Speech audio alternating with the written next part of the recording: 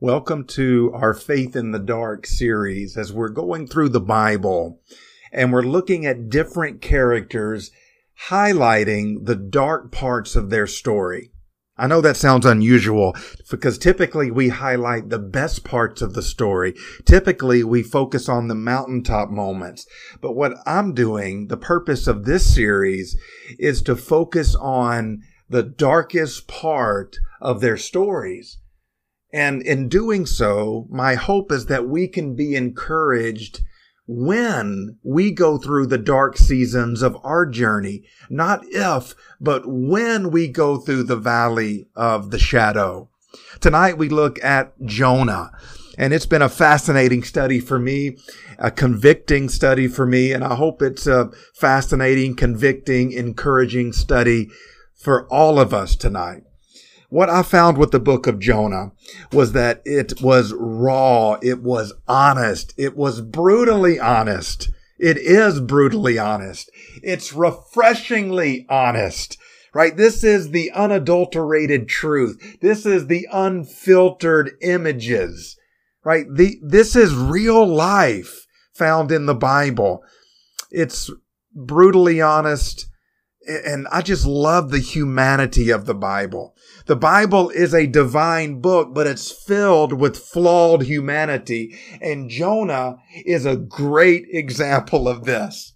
So what I want us to see tonight as we turn to the book of Jonah together is that Jonah sinks into the abyss. He descends into the void. He plummets into the pit.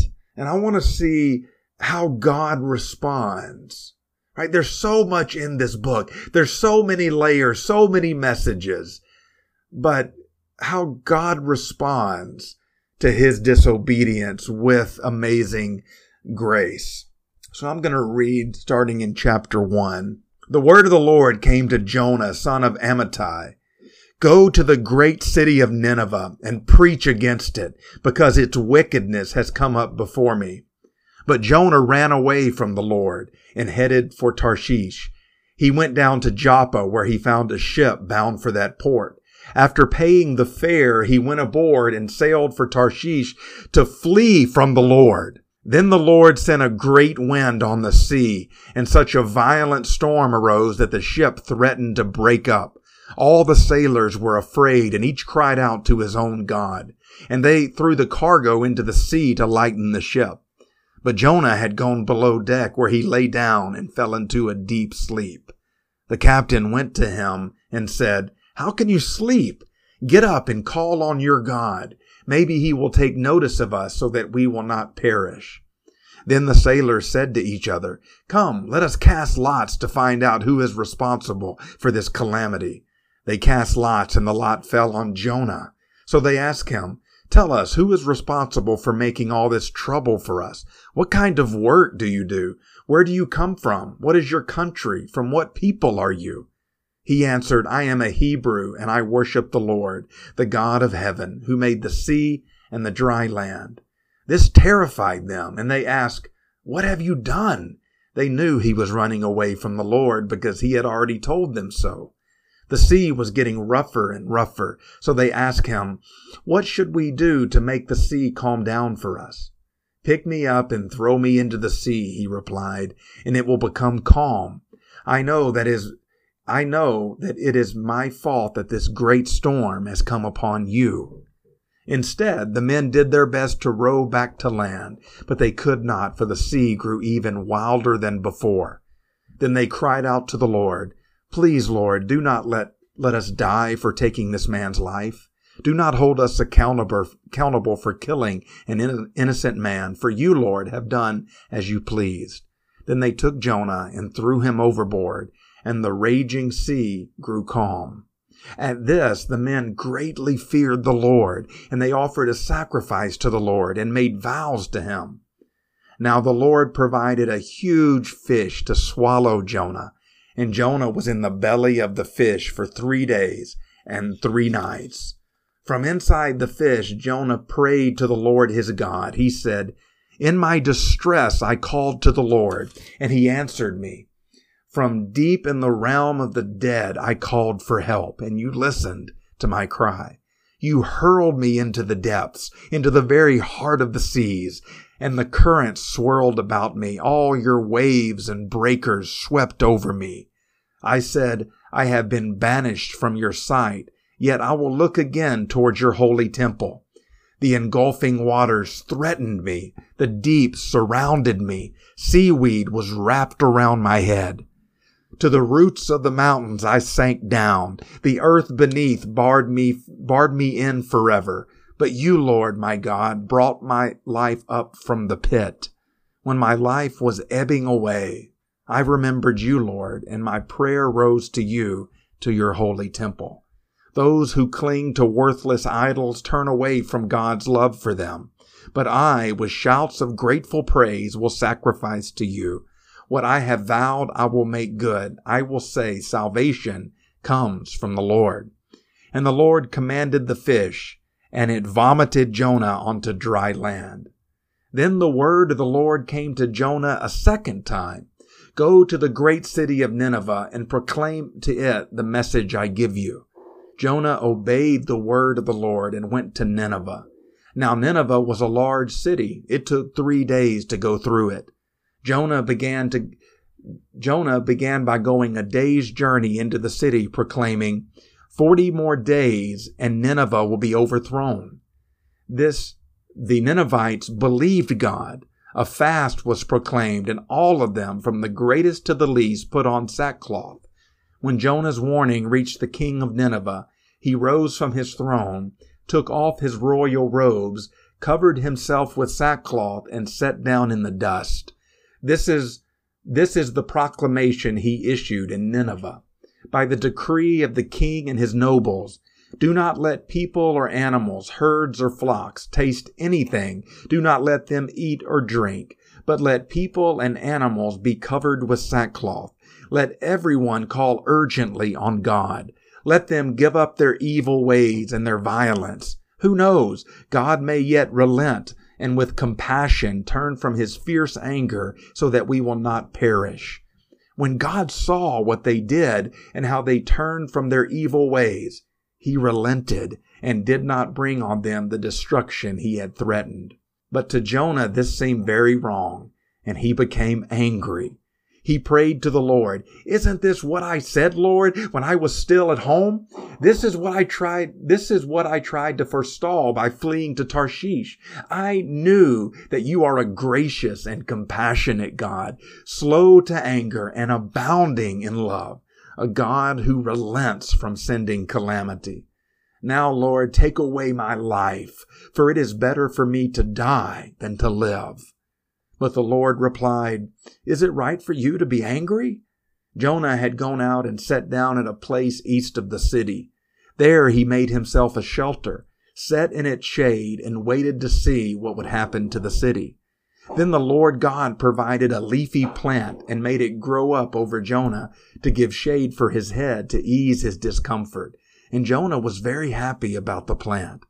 But at dawn the next day, God provided a worm, which chewed the plant so that it withered.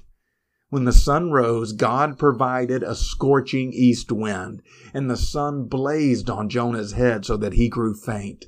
He wanted to die and said, "It would be better for me to die than to live." But God said to Jonah, "Is it right for you to be angry about the plant?" "It is," said Jonah, "and I'm so angry I wish I were dead." But the Lord said, "You have been concerned about this plant, though you did not tend it or make it grow. It sprang up overnight and died overnight. And should I not have concern for the great city of Nineveh, in which there are more than 120,000 people who cannot tell their right hand from their left, and also many animals?" The word of the Lord. What we see here in the book of Jonah, it's a fascinating story. It's a captivating story. That's why I read the whole thing from beginning to end, because it is a narrative. Typically, Jonah is unique among the prophets because usually God is speaking through his prophet to his people. But in Jonah, the story is about the prophet. And it's a incredible story. And it really is a bit of a enigma, right? When you see how other people responded to God in spite of Jonah. In spite of the man of God, how people responded with repentance to God. And it starts with a calling at the very beginning, the very first verses. Go to the great city of Nineveh and preach against it. He received a clear, undeniable calling. He didn't have to wonder. He didn't have to guess. It was clear. He knew what God wanted him to do. And the revelation of God's will was so clear that anything other was direct, blatant disobedience. It was blatant insubordination, especially for a prophet, someone whose career was discerning the word of God, discerning and declaring the word of God. So Jonah had no doubt that God was calling him to do something specific. He had a specific assignment. God did not give him a multiple choice quiz. There is no debate or negotiation when God issues a command. It's not a suggestion to Jonah. It is a commandment to Jonah. And listen, the same thing is true for us. Jesus is the King of Kings and the Lord of Lords. And when this is the Jesus that I've been studying in the book of Revelation, right? This is the ascended, glorified, all-powerful Jesus. This is the Jesus with his face shining like the sun in all of its brilliance, where there is a sharp two-edged sword coming out of his mouth. This is the Jesus that when he shows up, people fall on their faces. His glory sucks the breath from our lungs. Our knees buckle in the presence of his majesty. When Jesus gives an order, we obey, period. There is no debate. There is no negotiation. Well, God, if I do this, it's not really what you're asking me to, and we justify, right? And we modify the plan of God based upon our dreams, based upon our desires. Jonah displays blatant insubordination. He doesn't just say no to God. He goes the opposite direction. So it'd be one thing if he said, nah, no thanks, I'm good, and just stayed where he's at. But he goes the complete opposite direction of Nineveh. So he doesn't just say no, but he says, you know what? I'm going to actually do the opposite of what you told me to do. So it really magnifies the insubordination of this prophet. Jonah says that he would rather die than repent. It's interesting here. He could have dropped to his knees on that ship when he saw the storm and he knew why the storm was happening. Right? You have these sailors. These are pagan sailors. Sailors today have a reputation, right, for maybe having a wild lifestyle. And it was even more so then, right? So these pagan sailors that have this reputation for wild living, right? They are rowing for their lives. They're chunking stuff overboard, right? They're throwing their cargo, which is their livelihood, which is their reputations, their careers. They're throwing it all overboard and they are straining at the oars. And where is the man of God? He's taking a nap below deck, right? Asleep. Oh my goodness. This in and of itself could be such a message for the people of God. When there's crisis on the deck of the ship, when when there's pagan people, pagan nations, non-Christians that are in crisis, they're in turmoil, and the storm is threatening to rip the boat apart, and yet the church is below deck taking a nap. The church is sitting this one out. The church is asleep. And the captain goes down and wakes up Jonah. And Jonah knows, right? He could have stopped the storm. He could have stopped the storm in a moment if he had have repented, but he still refused to repent, even in the face of the storm. Here's one thing that I really want us to get, okay? That our disobedience can have serious implications on the people around us, right? These sailors, they were in the storm not because they disobeyed, but they were caught up. They just happened to be in the blast zone of Jonah's disobedience. And yet their lives were in danger. Their livelihoods were in danger because of Jonah's disobedience. The sailors were in the blast zone of Jonah's insubordination. And it's interesting to note here, like Jonah didn't voluntarily jump overboard. He could have, right? But he made them do it, right? Even there, that stubborn resistance. You know what? All you have to do is throw me overboard and the storm will stop. Why didn't he just jump overboard? He was still resistant. And it's interesting to note what happened. After Jonah left, revival broke out. So you'd think that this prophet would preach a sermon, like this prophet would go Billy Graham on these pagans, and they would drop to their knees, and the choir would be singing, just as I am, without one plea. Every head bowed, every eye closed, and people are flooding down the aisles, coming to the altar. No, that's not how it happens. They evict the preacher, and his absence results in revival. Oh my goodness. Again, this is just such a bizarre story in many ways. Jonah thinks that he is dead, right? We have the benefit of hindsight, right? We know that this fish is going to come along. Jonah did not. He was living this in the moment. And so he was thrown overboard and in the middle of this terrible storm, right? So he's floating in a hurricane, right? And thinking that he is dead. Like his whole life is flashing in front of his eyes here. And he begins to sink below the surface. And I can just picture Jonah, these massive waves and the lightning and the thunder and the rain, right? I can just picture Jonah. He's thrashing around and he takes one last big gulp of air before he goes under. And he's surrounded by darkness.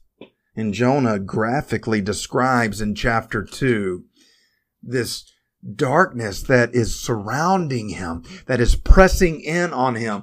Jonah is drowning in darkness.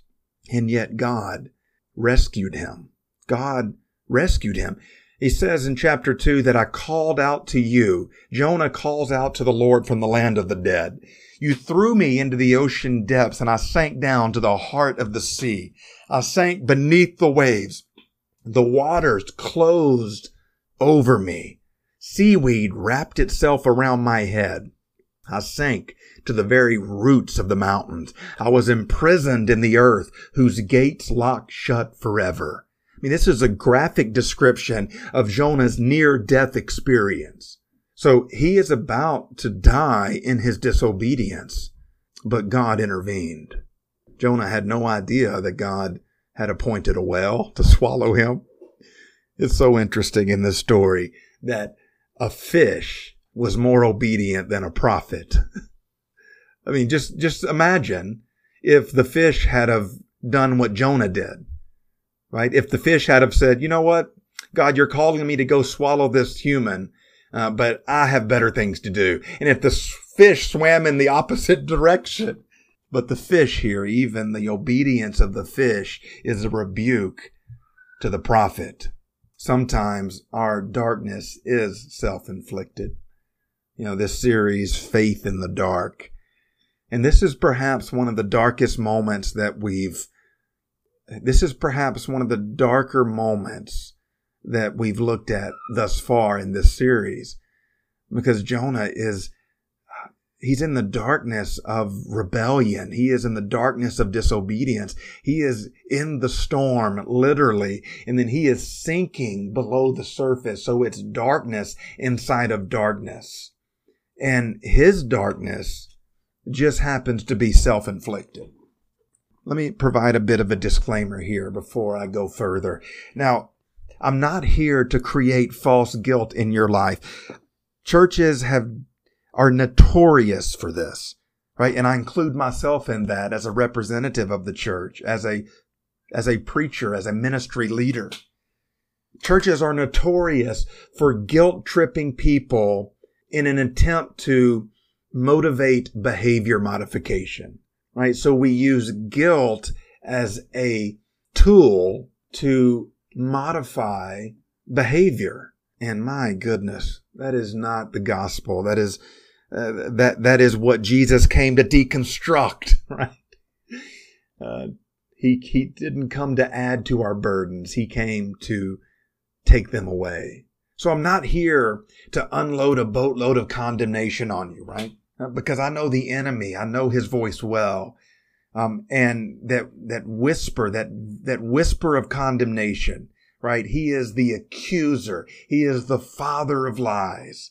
And so he speaks all the time that it's your fault, that you deserve this, that you are damaged goods, that God could never love you because of what you've done or what's been done to you, that you are beyond the grace of God. And that is not biblically possible. The cross is sufficient. God's grace is sufficient for every struggle and every sin and every regret.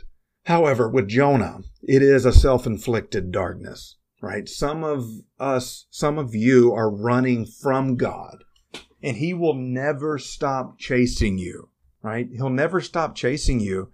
And there is this, you think that in running from God, you're going to find some satisfaction, but it's self-inflicted misery. Right? You end up with this conviction, with this weight, with this burden. Right? That you know that there's something else that you're supposed to be doing with your life. You know that there's something more significant that you're supposed to be a part of. And yet you walk away. And we cling to our plans as we sacrifice his. What Jonah teaches us is that we don't have to drown in order to experience God. We don't have to have a near-death experience. If we just stop where we're at, God is already there. Now, Nineveh was not somewhere Jonah wanted to go, right?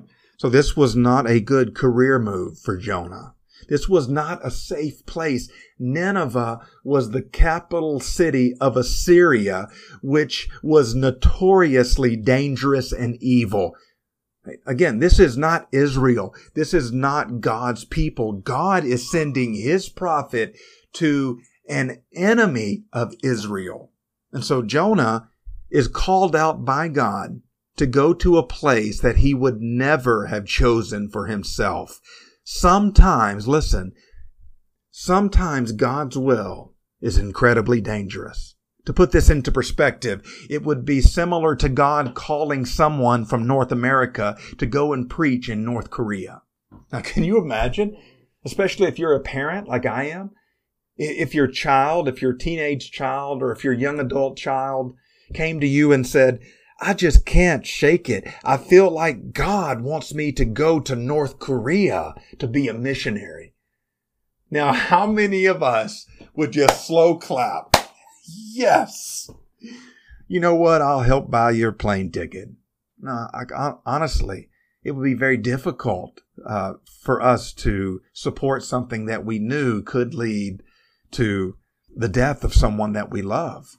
What if someone came to you? What if someone in your church said, I just can't shake it, right? God has gripped my heart to go to Afghanistan and share the gospel with the Taliban. That seems bizarre. Why would God ever do something like that? And so we've been indoctrinated with this North American version of Christianity that has made an idol of safety. If it isn't completely safe, then we automatically dismiss it as outside of the will of God. Because why would God ever put us in harm's way? I've heard people say that the safest place to be is in the middle of God's will, but that simply isn't biblical. The best place to be is in the middle of God's will. The best place to be, but it probably won't be the safest place. Some of us need to repent of making an idol of safety. Sometimes God's plan seems like foolishness. God called him to do something that he never would have chosen for himself. And you see the grace of God here, right? Where God provided a fish to rescue him. God intervened by his grace. God had other prophets, right? God could have moved on, right, to the alternate prophet, right? That this other prophet got called off the bench because of Jonah's disobedience. But God refused to give up on Jonah. And the fish swallowed him. And it was in the belly of the fish at the bottom of the sea where Jonah finally came to the end of himself. And honestly, I don't know how authentic, this prayer that he prays, and he's worshiping God from the belly of the fish at the bottom of the sea. But when you read the rest of the story, I question the authenticity even. God has to know that, right? God sees our hearts. God doesn't hear our words. He hears our hearts. And yet God still rescues him. He could have died in the belly of the well. That well could have been his casket. And yet God commanded the whale to vomit the prophet onto the beach. Oh my goodness. Oh man. I'm laughing because I've been there. Haven't you? Where you run from God, clinging to your plans, my desire, right? I'm going to do it my way. Jonah is covered in the previous meals of this whale, and he's walking down the beach towards Nineveh. So this is not a highlight of his life. This is probably not part of the story that he would have included if it was up to him. Again, that's why I love the Bible, the humanity of it, the reality of it, right? This is brutally honest, offensively honest. And then God does this, right? In chapter 3, verse 1, and this is an incredible declaration of God's grace. Then the word of the Lord came to Jonah a second time. That's grace, right? Go to the great city of Nineveh, and he gets the exact same calling. After all of that, right? After all of the unnecessary drama, right? God doesn't give Jonah a lesser assignment because of his disobedience, right? Isn't that encouraging? That the word of the Lord came to Jonah a second time. And I know for me, it's the word of the Lord came to John, a 50th time, a 500th time. The word of the Lord came to you for the 1,000th time, right? And I don't think God stops calling. I think we stop listening, and we eventually tune out his voice. And that is a terrifying place to be.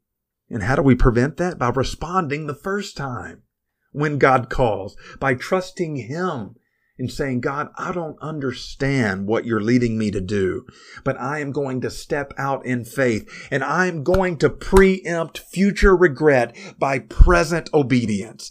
Present obedience preempts future regret, where you don't have to wonder what might have been. You don't have to wonder what should have been, Right. And so if you're a student listening to this and you're in school, you need to be praying about what God has for your life. Not just what you want, not just what your parents want, not what your teachers want, not what your coaches want, not what your boyfriend or girlfriend wants, not what your friends want, not what the culture and these cultural expectations that we put on your life, but what does God want for you? What is God calling you to do? And at the end of the day, obedience to God supersedes every other authority in our lives. It should. And so Jonah goes to Nineveh and he preaches the shortest sermon in the Bible. Right? The brother's heart isn't in it, right? And you see that later in the story where he just wants to see God light these pagans up. Right? So he's basically going not for their salvation. He's going for this sick desire, this twisted desire to see God rain fire down on Nineveh, the enemy of God's people. So Jonah is assuming that these Ninevites are going to reject the word of God. And so his sermon is 5 words in the Hebrew, right? There's not... So he walks a day into the city, stands up on a bucket in the street, right? And I mean, this is as far away from emotional manipulation, spiritual manipulation that you can get, right? That the Spirit of God brings conviction, not just on a person or on a handful of people, but on a city of 120,000. Revival breaks out in spite of the preacher. Oh my goodness. And how does Jonah respond? Does Jonah applaud God's compassion? No. Jonah throws a tantrum. Jonah is a pouting prophet. Jonah is a melancholy missionary. And he throws a tantrum and he stomps his foot in anger at his heavenly Father and wants to die. Multiple times here, right? In these 4 chapters, multiple times Jonah wants to die, right? This guy isn't in a good place. And yet God uses him to save a city. So you don't, this whole thing of I gotta wait till I get my junk together before I can be used by God, or I gotta wait until I get I gotta get all my stuff figured out. No, because it's not about me, right? If we're waiting until we get all of our problems are solved. If we're waiting until, the sun comes out, right? If we're living in this cloud, well, we're going to wait the rest of our lives, right? Jonah was not in a good place, and yet God used him to bring revival to a city in spite of his depression, in spite of his, kind of these suicidal thoughts that he was having. He'd rather die. I find great comfort from this story because I have often felt like Jonah, this reluctance towards obedience. There's a tendency to dismiss what God is saying or to modify it and to go our own way, right? And it's not that we outright reject God, right? It's that we choose how to serve God, right? Based on my strengths, based on my education, based on my financial situation. This is what I can do for you, God. And that's not the way it works, right? God calls us to things that requires Him to accomplish. That's why it's called faith. Jonah was called by God to do something that he never would have chosen for himself. And I'm sure after he told his family, right, he went home and told his wife, hey, guess what? We're moving to Nineveh. I don't think his wife would have been happy, right? He told his kids, hey, guess what, right? I know you guys are in school and it's halfway into the year and you have friends and you're established, but we're uprooting and moving to Nineveh. So no one would have supported this. Jonah went back to his church and said, listen, I think God has told me to move to Nineveh. And his peers in ministry would have tried to talk him out of it. Right? Well, look at all the good you could do, Jonah, if you stayed where you're at. Think about your spouse, Jonah. Think about your wife. Think about your kids. What are you doing for them? What are you doing to them? What good is it, brother, if you win the city of Nineveh but lose your family? Well, you can't afford this. If you go to Nineveh, no one's going to hire you because you're going to be tainted. You're going to be damaged goods. You're that prophet that went to Nineveh. And yet God wanted him to go. God clearly called him to go. And at the end of the day, we have to live with our decisions. We have to live with ourselves. When you lay your head down on the pillow at night, I need to know that I am doing what God has asked me to do. And who knows when that day will come when God calls me home. But I don't want to sit there in my final moments thinking about what I should have done or how God could have used me. And we can preempt massive future regret, crushing future regret, haunting future regret by being obedient now. God used Jonah in spite of his disobedience, and he has used me in spite of my disobedience. The sulking Jonah left a legacy of revival. It's amazing, right? Think about those pagan sailors that committed to serve Jonah's God. Right? God redeemed Jonah's disobedience. Those sailors would have not encountered God if not for Jonah's disobedience. And think of them going home and telling the story of this Hebrew God that brought this storm and then that saved their lives. And Jonah was a part of their testimonies. Think of the children and the grandchildren of these sailors. The eternal trajectory of their lives was impacted by Jonah's disobedience.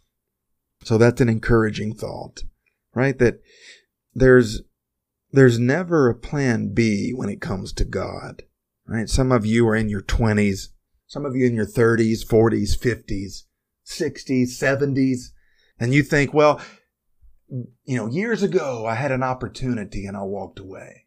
No, God's grace is always a breath away. Where again the word of the Lord came to Jonah.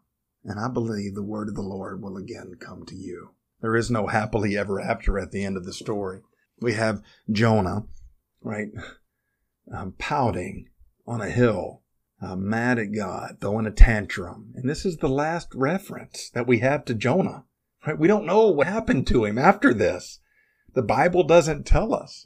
The next time Jonah is mentioned is by Jesus in Matthew chapter 12. Let me read this to you. Matthew chapter 12, beginning in verse 38. Then some of the Pharisees and teachers of the law said to him, "Teacher, we want to see a sign from you."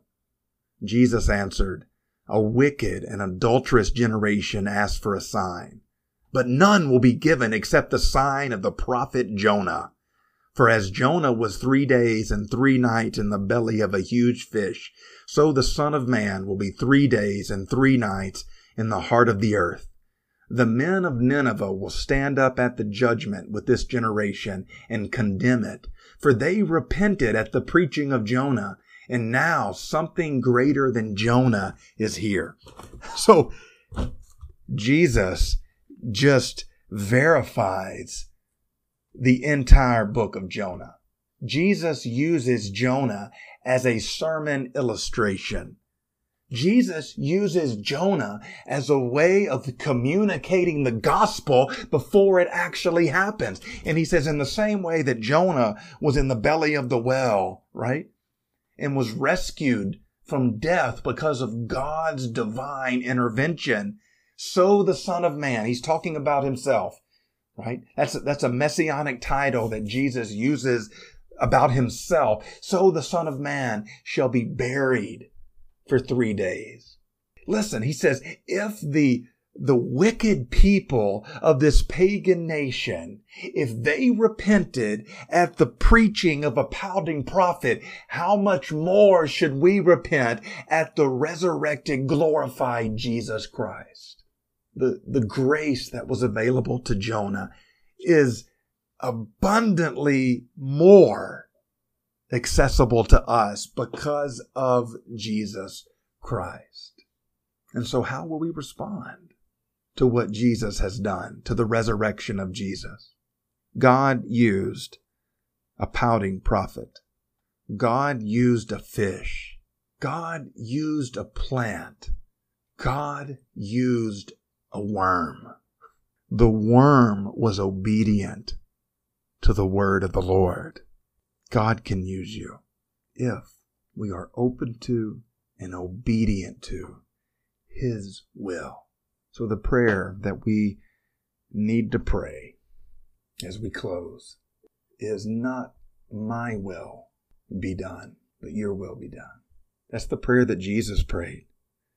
He prayed, God, if it's at all possible to avoid the agony, then please, God, if there's another way, then make it happen. But not my will, but your will be done. Not my plans, not my dreams, but His will, His plans, His dreams. At the end of the day, we will all be held accountable for how we respond to His word. Let's pray. Heavenly Father, thank you for the book of Jonah and how shockingly honest, refreshingly honest it is. And I find great comfort from his humanity, in that if you could use a person like that, then you can use anyone. And so for those that have been running from you for days, weeks, months, years, decades, that they would stop their running, stop their striving, and surrender their plans. Lord, just the tattered pieces of our plans that we cling, that we grip with white knuckle intensity. No matter what, we're going to do it our way. We're going to prove to others that we can do it. Help us to repent, God, of our pride, of our independence, and to embrace your plan. For some, Lord, that are listening to this, that are watching this, you have been calling them to special service, and they have persistently walked away. Lord, and it means that the math doesn't add up. But you're calling them anyway. That they don't have the support, but you're calling them anyway. That others will see it as foolish, but you are calling them anyway. And so for those that you're calling to missions, perhaps to serve in other cultures, in other countries, in dangerous places, that they would step out no matter what, right? And follow you with reckless abandonment. Not with reluctant obedience, as Jonah did, but with a passionate obedience. And Lord, for all of us on every level, just what you're calling us to give our money to us when we don't seem to have it to give. And yet you're calling us to give it anyway. Help us to be obedient. Say, God, we're going to give and trust that you're going to provide. Lord, just even with where we live, students that need to pray and hear from you about if they should go to university, and if so, where. It's not just about what their parents want. It's not just about what programs the school offers. It's about what you want, God, where you want them. God, forgive us for so often handing you our plans for your stamp of approval. Rather, we come empty-handed and say, God, not my will, not my dreams, but your will be done for your glory. In Jesus' name, amen. Love y'all. If you're looking for ways to connect, find us on Facebook or YouTube. Just check out the show notes for details. Thank you for tuning in. I hope and pray that this has been a blessing in your life. And I hope that you'll continue the conversation with God by opening His Word for yourself. Love y'all.